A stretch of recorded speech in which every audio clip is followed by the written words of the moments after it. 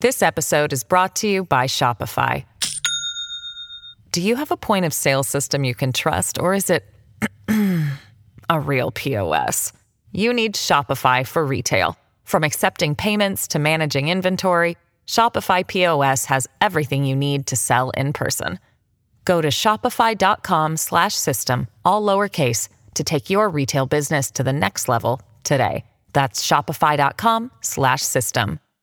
Hello, everybody. This is Marshall Poe. I'm the editor of the New Books Network. NBN listeners like to read books and buy them. So we thought we'd tell you that right now, our friends at Princeton University Press are having a remarkable site-wide sale. You can get 50% off books, including ebooks and audiobooks, with the code 50, F-I-F-T-Y, at checkout until May 31. You can save some real money on Princeton University Press books. I encourage you to go there and check it out.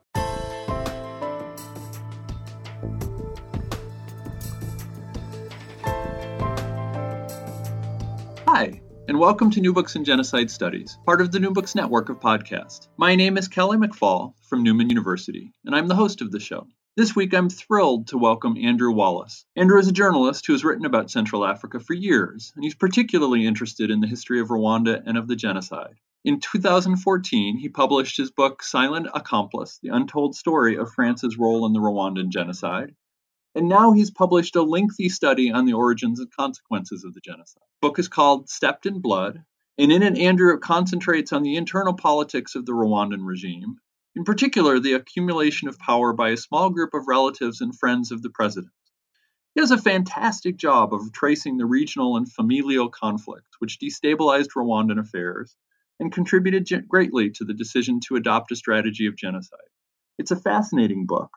And I'm really looking forward to our discussion about it. So, Andrew, with that, welcome, and thanks for joining us on New Books in Genocide Studies. Thanks very much, Kelly, for that very kind and a generous introduction there. I'm looking forward to chatting about the book and indeed anything else that you want to ask me. Wonderful. So before we start the book, maybe you could just tell us a little bit about yourself and how you became a journalist and how you got interested in Africa and Rwanda. Sure. Well, it goes back a fair while, actually. I first went to Rwanda way back in 1990, as most people do then and indeed now, which is to see the fabled mountain gorilla of Dian Fossey fame.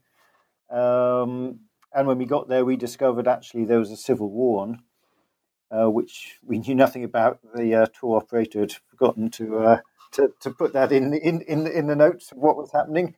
There was a little bit of a shock, and in fact, my friend I was with from university never even got to see the gorillas because he ended up under house arrest because he had foolishly put journalist on his entry pass. So he never did get to see the mountain. I luckily did, and I would thoroughly recommend it to anyone. I think it's one of the top 5 things you'll ever do in your life. They are just incredible creatures. But a few years later, I ended up deciding to, having done degrees in history and then peace studies, I got involved in journalism. It started off just the usual local journalism, local paper. And then I sort of really, there was something telling me I needed to, I don't know, there's something fascinating about Rwanda. I did a master's degree, and during that I sort of began to look especially at this question of the role of France, which had really not been explored, which I found incredible. The more I found out about the complicity of France before, during, and indeed after the genocide, the more I felt this needed to come out, really. And so I started writing there and sort of gave up the local journalism and became a freelance journalist, and spent time to and fro Rwanda writing up on this subject, and I've been doing that ever since, I guess. So that's more than 20 years now. So this is a really thoughtful, deep, rich book that must have taken you a long time to write. Why did you decide to write it? Yeah, you're right about the length. It was meant to come out for the 2014 20th commemoration. It's just come out for the 25th. So we're a little bit, it's a little bit one of those over budget and over long and over everything, really. But there we go. It's best laid plans. It was an incredible. Well, it's taken 8 years, really, and it's a fairly typical book in the sense that one lead has led to another. And just when I'm thinking I'm getting to the heart of the issue, something else has turned up. And I've been exceptionally fortunate, given access to sources that really no one else has seen or come across yet, in terms of people who were there, who have not spoken before, in terms of intelligence reports, in terms of court reports, police reports, all sorts of information. And that has had a huge impact, really, because I've been able that the point, I suppose, of the book was there's a lot of books out there on the genocide, obviously a lot of very good books, but they do tend to sort of start in 1990 when the Civil War happened, and they end pretty soon after the genocide. So I was aware that really, the genocidaire, men like Theonest Bagosora, didn't just land in Kigali in April 1994 when the genocide started and then disappear in July when it ended. He was around for decades before, as indeed was the regime, while this genocide and genocidal policy really was slowly, inevitably, it would seem, borne out. And also I wanted to take the story up to the current date because these individuals didn't disappear. They fled after the genocide. Some of them have faced justice. Some of them are still free, are still out there on our streets. And I wanted to raise some questions about the international, the various international support the genocidal regime got before, during, and indeed after the genocide, and questions I think which are highly significant today, but again have not really been tackled. Well, let's start at the beginning, and maybe the beginning is to start at the beginning is to say something maybe about the importance of regional and family connections. So can you say something about the dynamics of politics in Rwanda after independence? How does politics work? Yeah, I mean that's really, in many ways, that's the nub of the question, because you need to understand that to understand 1994, because 1994 happened because people were trying to protect what they had, as much as most people say, oh, this was a tribal event, it was an ethnic event. Actually, first and foremost, like most genocides, it was a political event. So at independence, you had this strange scenario where the Belgians had, for the previous 40, 50 years of their colonial rule, very much favoured the small Tutsi elite, and they effectively ruled through this group of the king, the chiefs, the sub-chiefs, about 1,000, 1,500 individuals. The rest of the country, both Hutu and Tutsi, were poor, were forgotten, were basically had very difficult lives indeed. At independence in about 1958, 59, the Belgians did a very swift volte-face. They worked out that the majority would indeed take power, and if they wanted any influence in the coming years, they needed to be on the side of the majority. So they swiftly turned to support the Hutu majority, led by a man called Gregoire Kayibanda, who went on to become the first president. And Kayibanda was was sort of formed by both the church, the Catholic Church, and Archbishop Perraudin, who was the leading cleric in the region, and also by the Governor General, a man called Harroy. And really, Kayabanda was, to some extent, a man who had been shaped by these Belgian individuals. However, as you go through the 60s, as Kayabanda took power, he really replaced the colonial power with his own one-party state. So many authorities would say, actually, the Rwandan people were no freer under Kayabanda than they had been under the colonial state. You had to be a member of this one party, Hutu party, MDR Palmer Hutu, and really you had no freedom for anything else. Added to which, if you were Tutsi, there was a good chance you were going to struggle. Hundreds of thousands of Tutsi fled. When some attempted to come back, there were genocidal massacres, which Kayabanda both authorized and seemed to have organized in 59, 61, 62, 63, which the world, the UN, looked on and did nothing. And obviously 31 years later, we'd have the same history would repeat itself. So you've got really in the 60s, you've got this very small group, which is from the majority Hutu party, and it's worth emphasizing that Kayabanda, like his successor, was very much concerned with having his ministers and his government coming from this small area in the center of Rwanda, Gitarama, a small dusty town in the middle of the country. So if you wanted to get on, you needed to be a Hutu and you needed to be from Gitarama. If you didn't really come up to those two, then you were going to struggle in Rwanda at the time.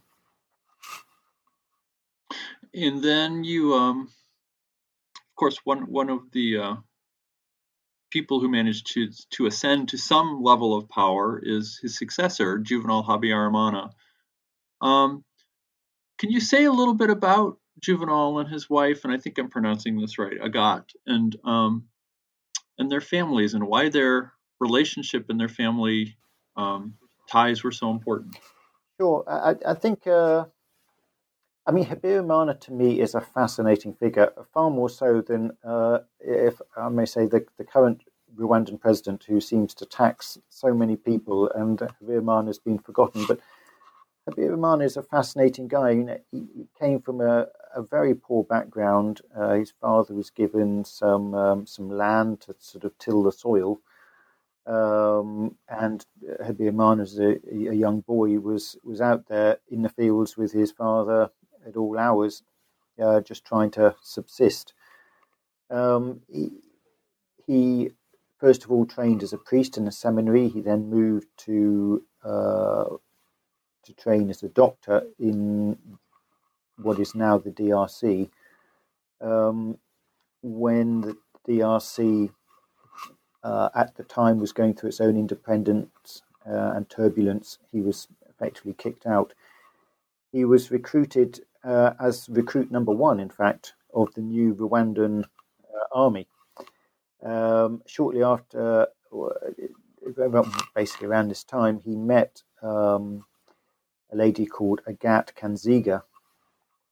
Agathe was from the same area in the north of the country, the Bushiru area of Rwanda. They fell madly in love. They got married in 1962. And really, this couple are going to have this huge impact on Rwandan history. And not just them, but their family, because Rwandan society is very based around families, more so than we are in the West. And in that family, you had a series of highly ambitious individuals. Agathe herself highly ambitious individual. Her brother, a man called Proteas Zigouniezu, who thankfully was known as Monsieur Z, or just Z, a former school teacher. Z was a man, if nothing but ambitious. He knew what he wanted, and he wanted power, and he wanted wealth. And with this match, he felt his sister could bring it through his brother-in-law. Also, there was a man called Elisa Gatwa, Agat's cousin, and another cousin called Seraphin. Now, as time goes on into the 60s, it becomes clear that Habyarimana is getting restive. He quickly works his way up. Kayibanda trusts him. He becomes a godfather to his children. The two men get on very well. But it becomes clear that Kayibanda's regime is in trouble, as I said, basically because of the regionalism, because he just will not allow anyone from outside the Skiturama area to come into power. Habyarimana from the north, he gets restive, as do a number of the military who are also from the north. And in 1973, there is a coup. Kayibanda is pushed aside in a so-called bloodless coup, and quickly Habyarimana, once he's in power, and certainly Agat, make sure that in the coming years, sort of every part of Rwandan society becomes a sort of a prey to their ambitions and their sort of grasping thirst for wealth, really.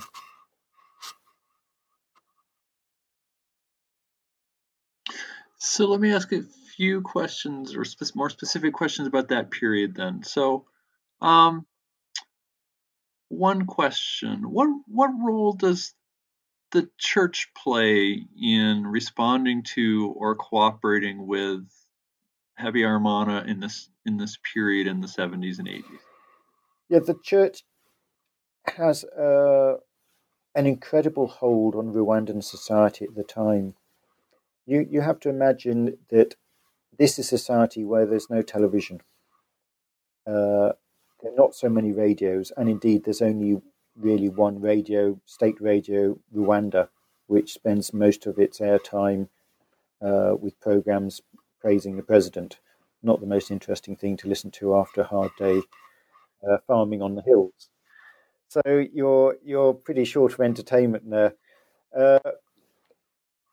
Rwanda is also a highly authoritarian country in the sense that the authority system, whether you're a peasant in your home on one of the thousand hills, you are part of a cell, and the cell is part of a sector, and the sector is part of a commune. The commune comes under a mayor, the mayor comes under a sub-prefect, and then a prefect. So basically all the way up society is a sort of pyramid structure.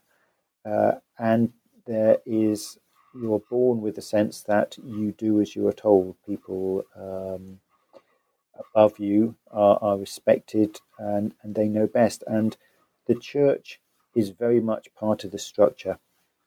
And the church is vitally important for the government, because where the government can't disseminate its wishes, today obviously you've got so many media and social media. Here you've got a society where at least half are illiterate. So they couldn't read a paper if they wanted to read a paper, but in fact there was only a state paper anyway, and really had almost no circulation outside the capital. It was difficult for the regime to get its feelings known, what it wanted. And so the church had a huge role, and it was the archbishops became appointees really of the regime. So for Habyarimana, he appointed a man called Vincent Zengyumva, who really had very little. He'd only been a priest for a few years. Suddenly he became archbishop. And almost as soon as he became Archbishop in the mid-70s, he was put onto the central committee of this one-party state.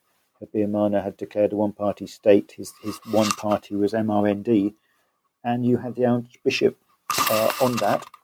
So whereas everyone in society had to wear a little sort of a pin, buttonhole pin with the president's face on it, the Archbishop also wore this, as well as a crucifix, and you weren't quite sure whether his loyalties were one to one or the other. But it did mean, all the way down society, the local priests would be very much answering to the commands a bit further up, and people would obey what they were told.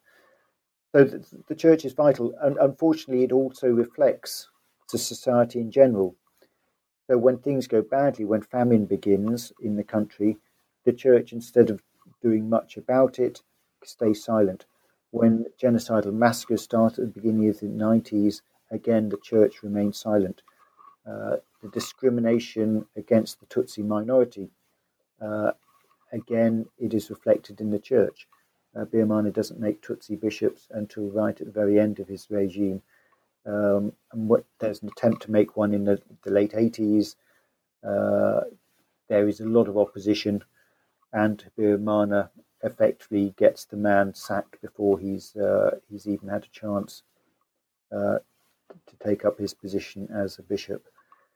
So the church unfortunately reflects the regime rather than any sense of this, as you see in perhaps in the DRC today, as sort of a counterculture against the politics of the day. This episode is brought to you by Shopify.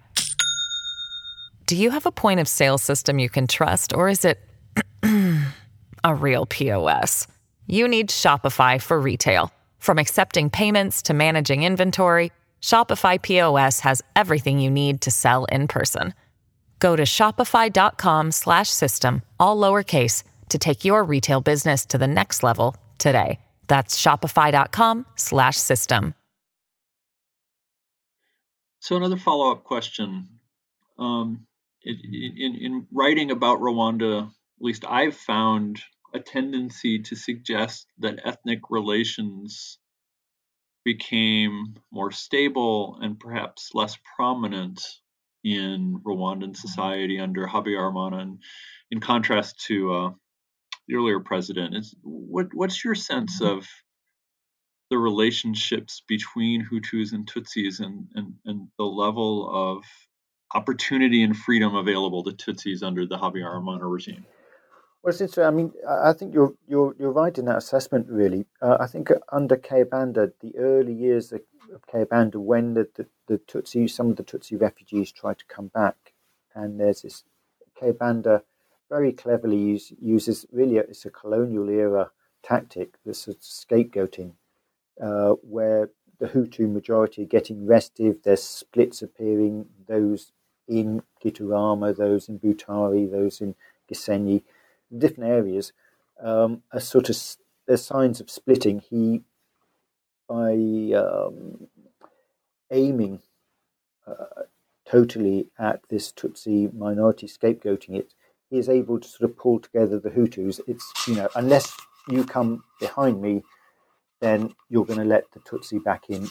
Before you know it, you'll be back under a king, and you'll have only yourselves to blame. When Habyarimana comes to power, he promises peace and unity, regardless of region or indeed ethnicity. And you can certainly say in the years 73 to 90, ethnicity plays a very small part. You don't hear of Tutsis being locked up. You don't hear of pogroms or massacres. And really it's because the Tutsi minority at that point had been completely diminished in almost every area of society. So there is a number, a quota, which Tutsis are allowed to apply for jobs, which reflects their presence in society, about 13-14%. But in fact, in some areas, in the military, for example, there are no senior Tutsi figures. There is one colonel, but effectively no one else is able to go anywhere. As I said about the church, an attempt to even make a Tutsi bishop was vetoed by the regime. But in terms of even going to primary or secondary school or university for a Tutsi, it was remarkably difficult. And unless you knew one of these, I'll use the term Akazu here for the first time, and I'll just say a little bit about who they were. The Akazu, which is really what my book centers on, was this small group around the president's wife. So an Akazu in Kinyarwanda it effectively means a small hut, and that is the familial hut where the family lives. And an Akazu is really this small hut of people, and that's where the power is in Rwanda under Habyarimana. Certainly with the president, but actually the Akazu is separate, I would say, in some ways from the president. It is about Agat, and it's about Zed, and Sofa and Sagatwa, and between them they slowly allow power to drift down. There's other relatives are also members of this group, and it sort of comes down through society. So the jobs the Akazu can't get processed themselves, they give to subordinates, they recruit people. So all the way down through the church, through business, through the administration, mayors, prefects, sector leaders, all of them would answer to a figure going up this sort of mafia group, really. And the Akazu were effectively a parallel power. So you had the mainstream power that you'd expect, the government and ministers and the parliament. But actually the real power, as Rwandans knew all too well, was with this parallel, almost mafia group around Agat and around Zed. And they appointed their own people. If you're a businessman and you fell out with a member of Akazu, your business could be shut overnight, you could be imprisoned. Indeed, to open a business, you would need to appoint probably one of these figures as shareholders. You would have to give them some of the profits for them to allow it to go forward. And the same was true if you wanted to be promoted, if you wanted to go to university. That's how it worked. But it didn't mean society really was based not on any sort of ability, but it was purely based on your relationship with a member of this group of Akazu. And just like Kayibanda's Achilles' heel was that he appointed purely from this central section of Rwanda around Gitarama, the Achilles' heel for Habyarimana was he appointed from his Bushiru homeland in the north, near to the border town of Gisenyi. So most of Akazu came from this small area. And again, the biggest problem, I think, to come back to your question, in the 70s and 80s was a regionalist one. So the Tutsi had been almost totally emasculated. The Hutu, however, had also to an effect been split and emasculated. If you came from Gitarama, if you came from the south, Butari, or the east, there was a good chance you too, just like the Tutsi, couldn't get any preferment in jobs or in business. You couldn't get your children to school or university because that was something reserved purely for the Bushiru, those who had Akazu godfathers, as it were, to support them. So a lot of the time when you read accounts of the decision of Habyarimana to introduce a multi-party system, you read about pressure from the West. But the sense I get from your book is that actually there's as much internal pressure as external pressure. That the corruption involved in the government was creating or encouraging an economy that simply wasn't working. Am I reading that right?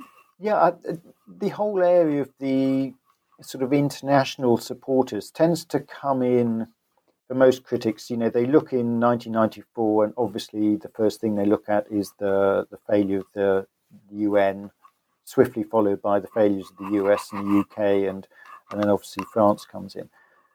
What was interesting to me is looking back into the 70s and 80s, how the international actors who knew about the corruption of the regime and knew about the human rights abuses continued to push money and to support this regime, even though it was pretty dire in what it was doing. And you read reports being sent back from diplomats, and really there is no mention of some of these incredible abuses. And instead, you've got Germany, Canada, France, Belgium, Switzerland, literally throwing money at a government. And yet, for example, after the 1973 coup, which Habyarimana was quick to send diplomats all around the world to say this was a bloodless coup. Kayabanda, the president, is safe, and you can trust us. Actually, in the coming couple of years, probably 300-400 members of that Kayabanda regime, including the president and his wife, end up dead. Some of them being tortured to death. Now, it's clear that the church knew this was going on, and it's clear that a lot of the Western powers knew this was going on, but obviously, for realpolitik, for the reasons of geostrategic policy, they were prepared to look the other way. And in the 80s, it's also clear that groups like the World Bank, which are pumping millions into Rwanda, knew that this was a country on the brink, and the old methods weren't simply not working. Habyarimana, as a peasant from the hills, was very much obsessed with an agrarian society. It was sort of similar to the sort of Khmer Rouge, really. He didn't trust any form of intelligentsia. He saw them as a threat. So by 1990, the only university only had about 3,000 in it.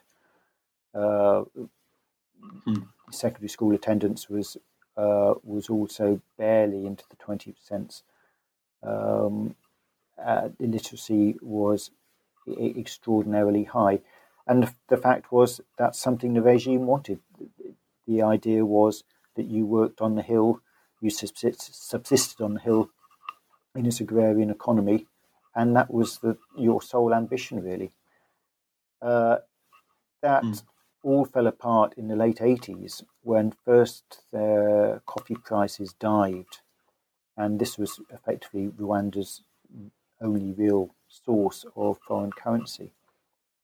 And secondly, a famine hit the south of the country, and people started to die. It took months for Habyarimana to make the 3-hour trip down into the south to see what was going on. But the World Bank knew about this. It knew that the millions being pumped into the economy, much of it was being diverted into the KAZU's own foreign bank accounts. And what little did get through was really going to the wrong part of the economy, as it were. It wasn't having any impact at all. It was just being swallowed up in short-term aid to try and keep the people alive. So that there's a big failure in the 70s and 80s and early 90s where there is clearly information. Habyarimana had a number of very close contacts. There's a Swiss man called Charles Generet, who was presidential advisor, Peter Molt from the Rhineland-Palatinate from Germany, obviously the World Bank, as I've said, and the IMF. There are a number of individuals who are very close to the regime, advised the regime, but at no point seem to have said to Habyarimana, your policies, your agrarian policies are not only not working, but if you continue with them, a large part of your population is going to be starving and unemployed, which is indeed what happens. And you get, in 1990, in a way, the perfect storm. At this point, the RPF decide the Rwandan Tutsis who had fled abroad, hundreds of thousands of them in the previous 3 decades, decide since Habyarimana won't let them back peacefully, that they will come back by force, and they invade from Uganda. And at this point, it is a sort of perfect storm for Habyarimana. He's got famine, he's got the RPF launching a civil war, and to make matters worse, this is the point where a political opposition, mostly Hutu political opposition, are legalized, and he finds himself up against his own, in a way, his own people. And the question is, will he manage to out-Hutu the Hutu, as it were? And so what is the relationship between Habyarimana and the other members of the Akazu, of Agat and Agat's relatives? And how does this increasing instability in politics affect that relationship? Well, it's a fascinating question, because what attracts me to Habyarimana is he's a very human individual in a way, and you can see he is less ambitious than his wife, he's less greedy than his wife, he's certainly less extreme than his wife. Having said that, he is all of the above, but maybe his version of extremism isn't quite as extreme as Akazu's. At what point do you keep up this need for ambition, power, and wealth? And what you see, I think, in the 90s is this perfect storm comes in, and he is surrounded by enemies from every side.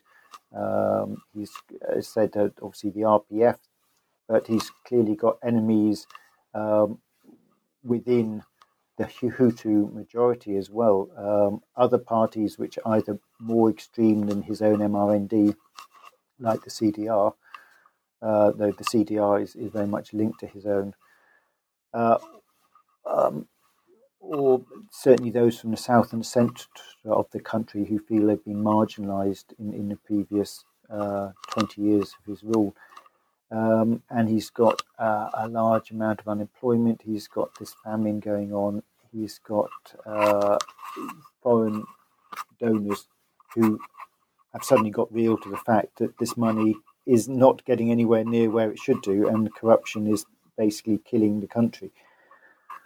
So Habyarimana as a person is very interesting, because you can see even pictures of him show how much he ages in just 2 or 3 years. Between 1990 and 93, you've suddenly got this man who is falling apart at the seams.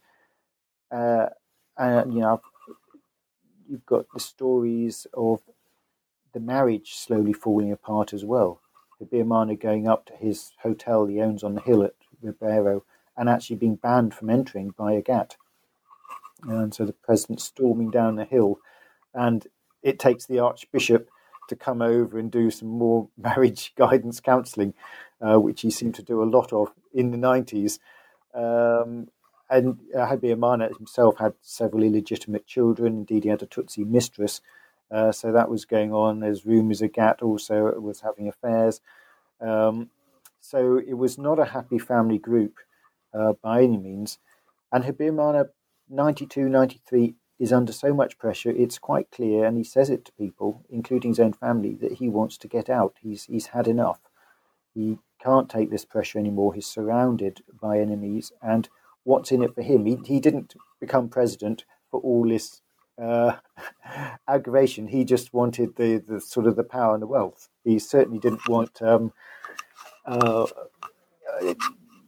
pressure that's on him. And as you're getting into 92, 93, one of the biggest pressures is actually not just from the RPF, who are repeatedly attacking from the north as ceasefires, then they re-attack, and really they're only held back by Mitterrand's French troops. The biggest threat is coming from Hutu extremists around the military, DNS Bagasora, but also from civilians, people like Joseph Sirera. And they make it clear, they spell out Habyarimana, if there is any deal with the RPF, if there's any deal which in any way impedes on their power and their wealth, that he is going to be the first person to suffer. And Habyarimana, as I said, really, as a result, wants to get out, and it's clear he is warned by several people that his own life is at risk. And really, his assassination, when it comes, is not big news to anyone, because people in Rwanda, both foreigners and Rwandans themselves, had all seen this coming.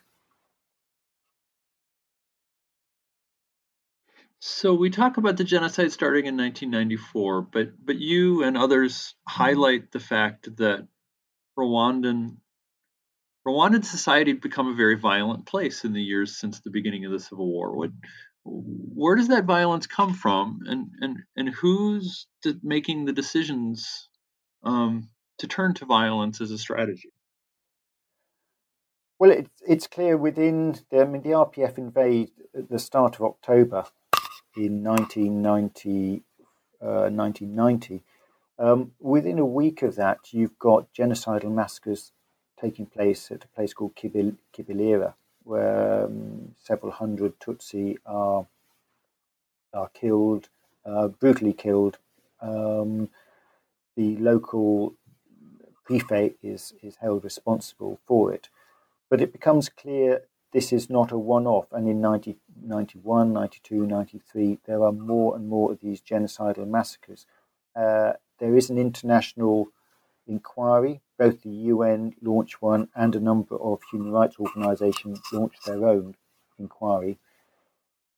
And all of them blame the regime. So the people are making these decisions, the people are organising, and the people are arming the killers, getting the killers to the place, making sure the local population is on board.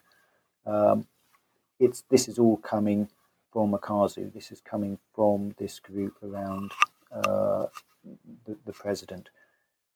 And it's clear from the UN report and the human rights reports that this is the case. What is the point of these genocidal massacres? I mean, why in a way is the regime going to this length? Well, as we say, if you turn back history by 3 decades, this is exactly the same tactic Kayibanda used.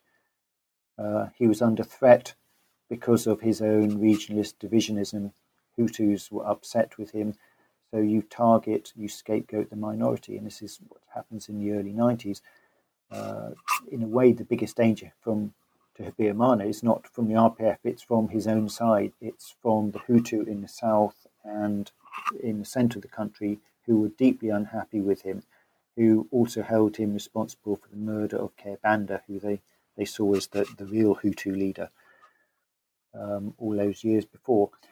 So the idea is, if you suddenly say the Tutsis are a threat, a real threat, if we don't stop them, if we don't come together as the majority, before you know it, there will be a new Tutsi kingdom. The RPF is just part of a huge effort to have Tutsis take over not just Rwanda, but the whole region, and bring in an Anglophone culture, a foreign culture into the country. So you're convincing local people that really it's dog eat dog. Either you target your Tutsi neighbours who you've lived alongside all your life, and indeed there's plenty of intermarriage, you speak the same language, you go to the same church, your children play at the same school. But either you target them, or there's a good chance that the sort of fifth column within society will eventually launch an attack, and before you know it, you'll be back to the 1930s of Hutu serfdom to Tutsi overlords. And this narrative plays very, very successfully in areas. So these genocidal massacres, while they are a political risk, there's a risk that they will alienate some of Habyarimana's international supporters, as they do. Belgium, for example, is alienated by it. France continues to stay on Habyarimana's side, and in a way that gives him the leverage to continue with this tactic. So, excuse me, Habyarimana's plane is shot down. How does it happen that the decision is made to move from genocidal massacres to genocide? Well, as I said, for me, Habyarimana is never the fully fledged extremist that Bagosora wanted. And really, what you have on the 6th of April 94 is really the same as you have in early July 1973. That is a military coup. Bagosora effectively important members, not just Habyarimana, of the regime die on a plane, most notably the Army Chief of Staff. It's very unusual for an Army Chief of Staff to travel on the same plane as a president for security reasons, but this happens and both of them die. It means effectively that Bagosora, who was a sort of he was at this point really a civilian, quickly gets back into his army fatigues and is able to effectively seize control. When this doesn't come about quite as he wants, his idea was clearly to have a military regime put in place. When the United Nations makes clear that this is not acceptable to them, then Bagosora goes to Plan B, which is to put into place a hand-picked Hutu extremist government, so-called Hutu power, which is the extreme elements of the Hutu opposition parties. And they effectively do his bidding in the following 100 days. And Bagosora, though, is the real power behind them.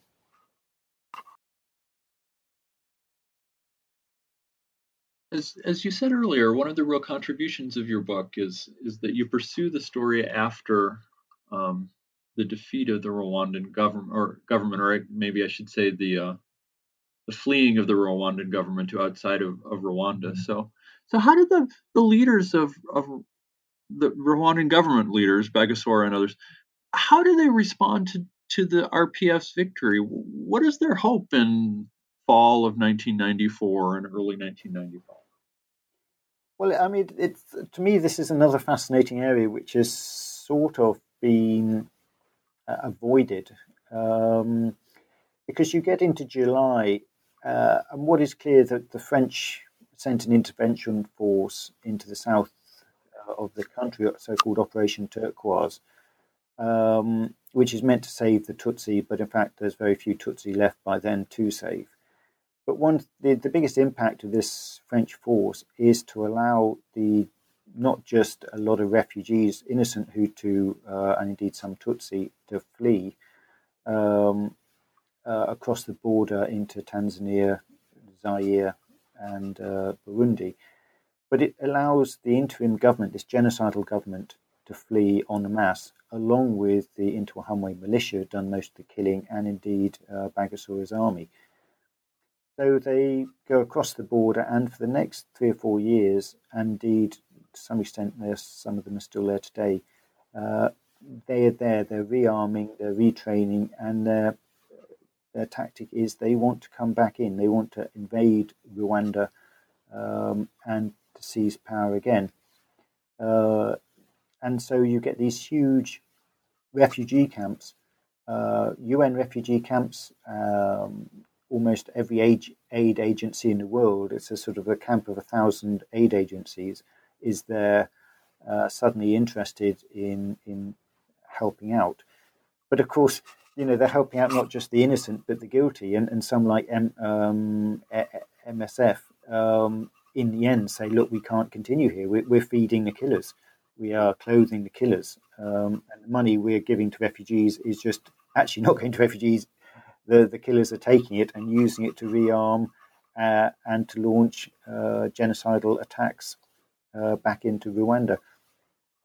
So in the years afterwards, once the International Criminal Tribunal is set up in late 94, slowly it becomes clear that this invasion is never going to happen. And the proponents of the genocide, then decide they need to make themselves scarce, and slowly they move away from the region.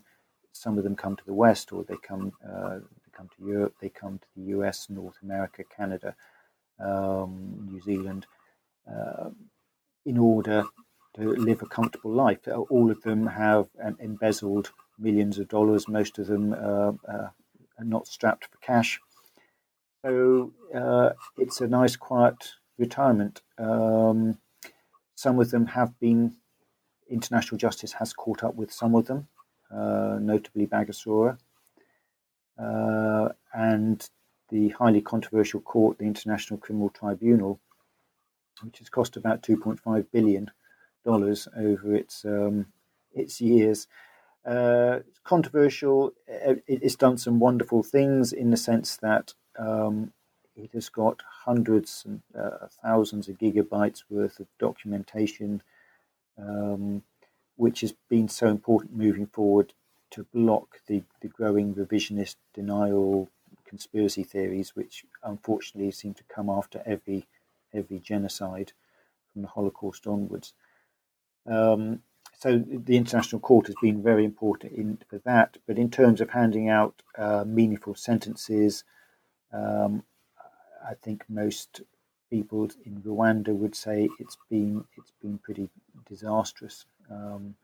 Men like Anatole Nsengiyumva, for example, the so-called butcher of Gisenyi, he was so thorough that all the Tutsis in the region, probably 100,000 plus, had died within the first few weeks. He got a life sentence at trial, and then the highly controversial appeal judge Theodore Meron slashed this down to 15 years, and he was released. And Meron has done that to more than a dozen other cases as well. So the court has been a bit of a problem, to say the least. And also, you're looking at a world now where probably at least 600 genocidaires are still out there living in various communities, mostly in the West. And there is a sense of sort of fatigue, apathy, genocide apathy when it comes to actually governments taking seriously the Genocide Convention to prevent and punish. They didn't prevent, and it's a moot point whether they have managed to punish. So many of these individuals are still out there and free, and I think often for domestic reasons, notably finance, these trials are remarkably expensive to put on. If you've got to try someone in a European country, you've got to send investigators all the way to Rwanda to find the witnesses, to get all the documents translated.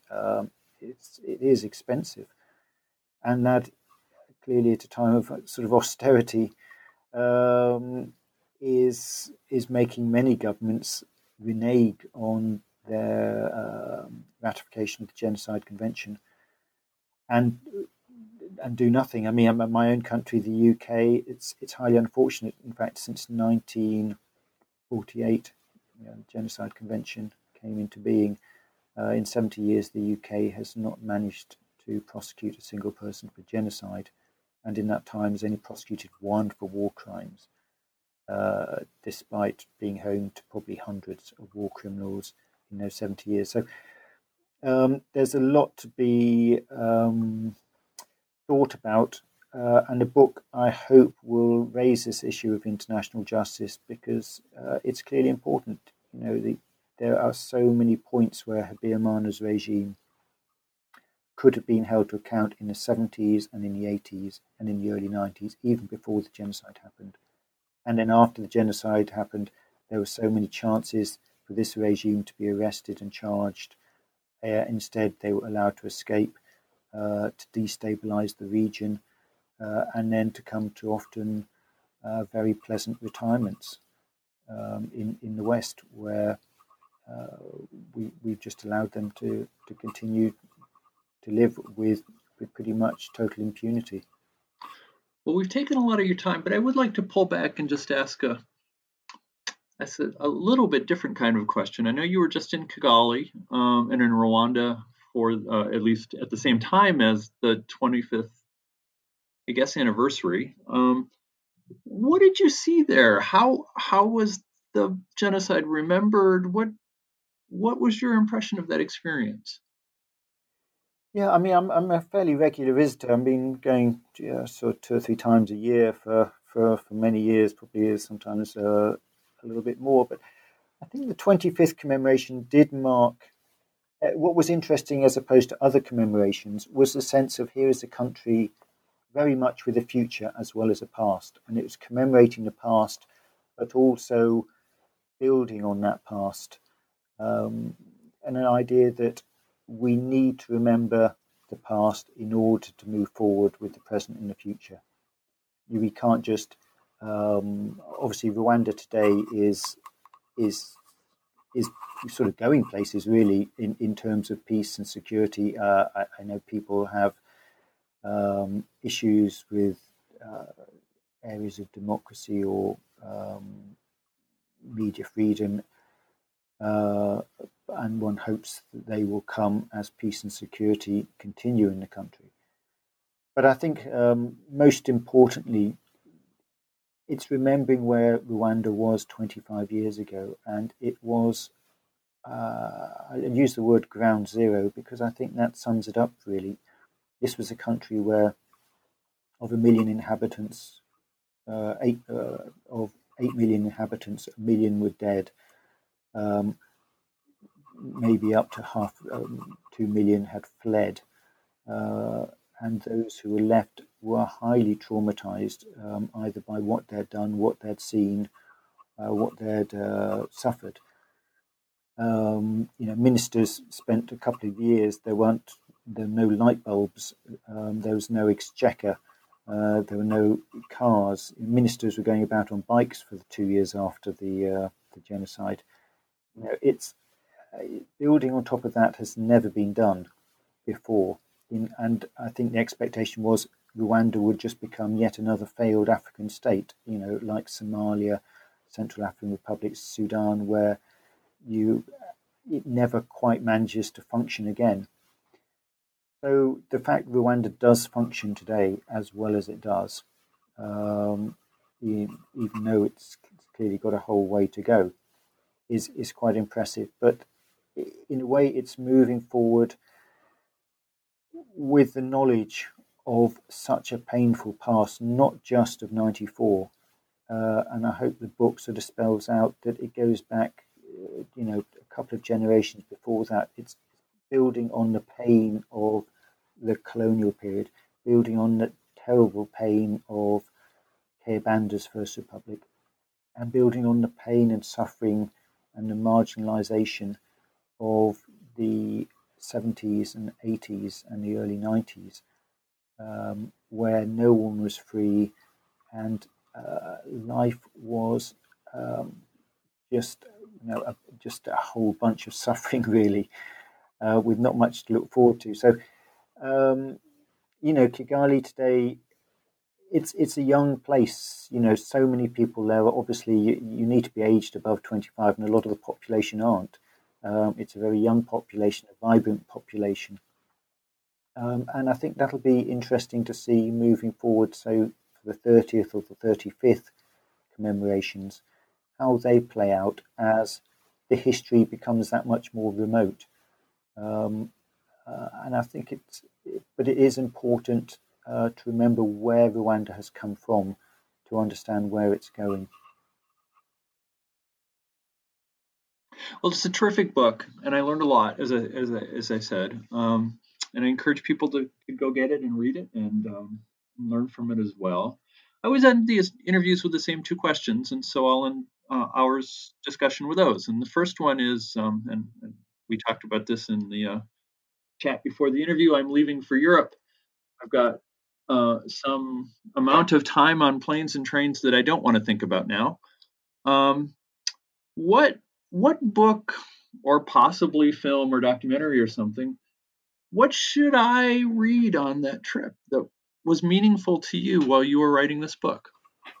Well, I'm a huge fan, and I've come to him fairly late in the day.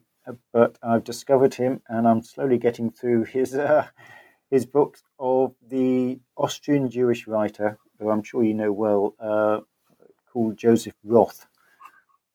Joseph Roth was an Austrian Jew. It's difficult to say where he's from because he spends his life living out of suitcases. He's the most incredibly wonderful journalist. He sees everything. He's an alcoholic.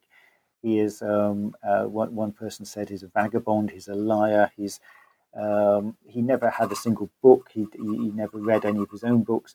But the most incredible eye, and I suppose his one major work, the Radetzky March.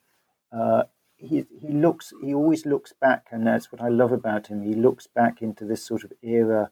He's writing in the late 20s, 30s. The Habsburg Empire, the sort of the tail end, how this Habsburg Empire, Emperor Franz Joseph, it all slowly unravels towards the end, and this halcyon days before the First World War. But I would certainly, I think, if you get into the Radetzky March, you will certainly start to read through his other books, because I think he's an incredible writer. The poignancy of what he's writing, the sense of a world unraveling, and he can't quite make sense of it, is wonderful. And unfortunately, he committed suicide in Paris. He was forced into exile by the Nazis, and he committed suicide. And unfortunately, his wife also was had some mental health issues, and she was targeted for the euthanasia program by the Nazis. So a fairly tragic individual, but his work is, I would say, quite wonderful. That seems particularly appropriate given my travel schedule with Vienna and Krakow on the list, and possibly Budapest. So, and then I always end the same way. Do you have another book in the works? I know that you said this one took you a little time. Are you working on another one about Rwanda or something else, or what's your future plans? Well, it's an interesting question. I'm sort of drawing breath after this one. After the first one on France, I swore never again, and somehow 7 years later, the sensible thing would be to say never again. But writers being what they are, actually, another book which I would sort of recommend, which is I found really interesting, is the diary by a Polish teenager, David Sierkiewicz, and to many in Poland, they would say he is the equivalent of Anne Frank. He was writing while in the Lodz ghetto, and his diary is quite an incredible piece of work. Unfortunately, it tails off towards the end, and David died in the ghetto, and did 70,000 or 80,000 others, basically starved to death. But his diary over the 3 years, 41 to about 43, is such a moving but incisive. This is a young individual with an incredible mind. He seemed to speak about 4 languages. He seemed to know philosophy and theology. And it's an incredible diary of seeing what he saw around him in the ghetto, being able to observe and to analyse what was going on, and obviously facing his own demise and that of his family while he was there. So, that I'm thinking of. I spent February walking around the ghetto area in Lodz, and so that could be the next area for some research. We'll see how it goes. Non-committal. Well, if that happens, we would love to have you on the show again. But I want to say thanks so much for your time. I really appreciate it, and I hope that we get a chance to chat again. Wonderful. Thank you so much, Kelly, for listening, for your questions, and it's been a joy to talk. You've been listening to an interview with Andrew Wallace about his new book, Steeped in Blood, Akazu and the Architects of the Rwandan Genocide of the Tutsis. If you enjoyed this interview, you can listen to previous podcasts through iTunes or Stitcher or other podcast providers, or from the webpage for New Books in Genocide Studies, part of the New Books network of podcasts. I hope you'll join me next time when I'll talk with Paul Thomas Chamberlain about his new book, The Cold War's Killing Fields. Until then, thanks for the download and have a great month.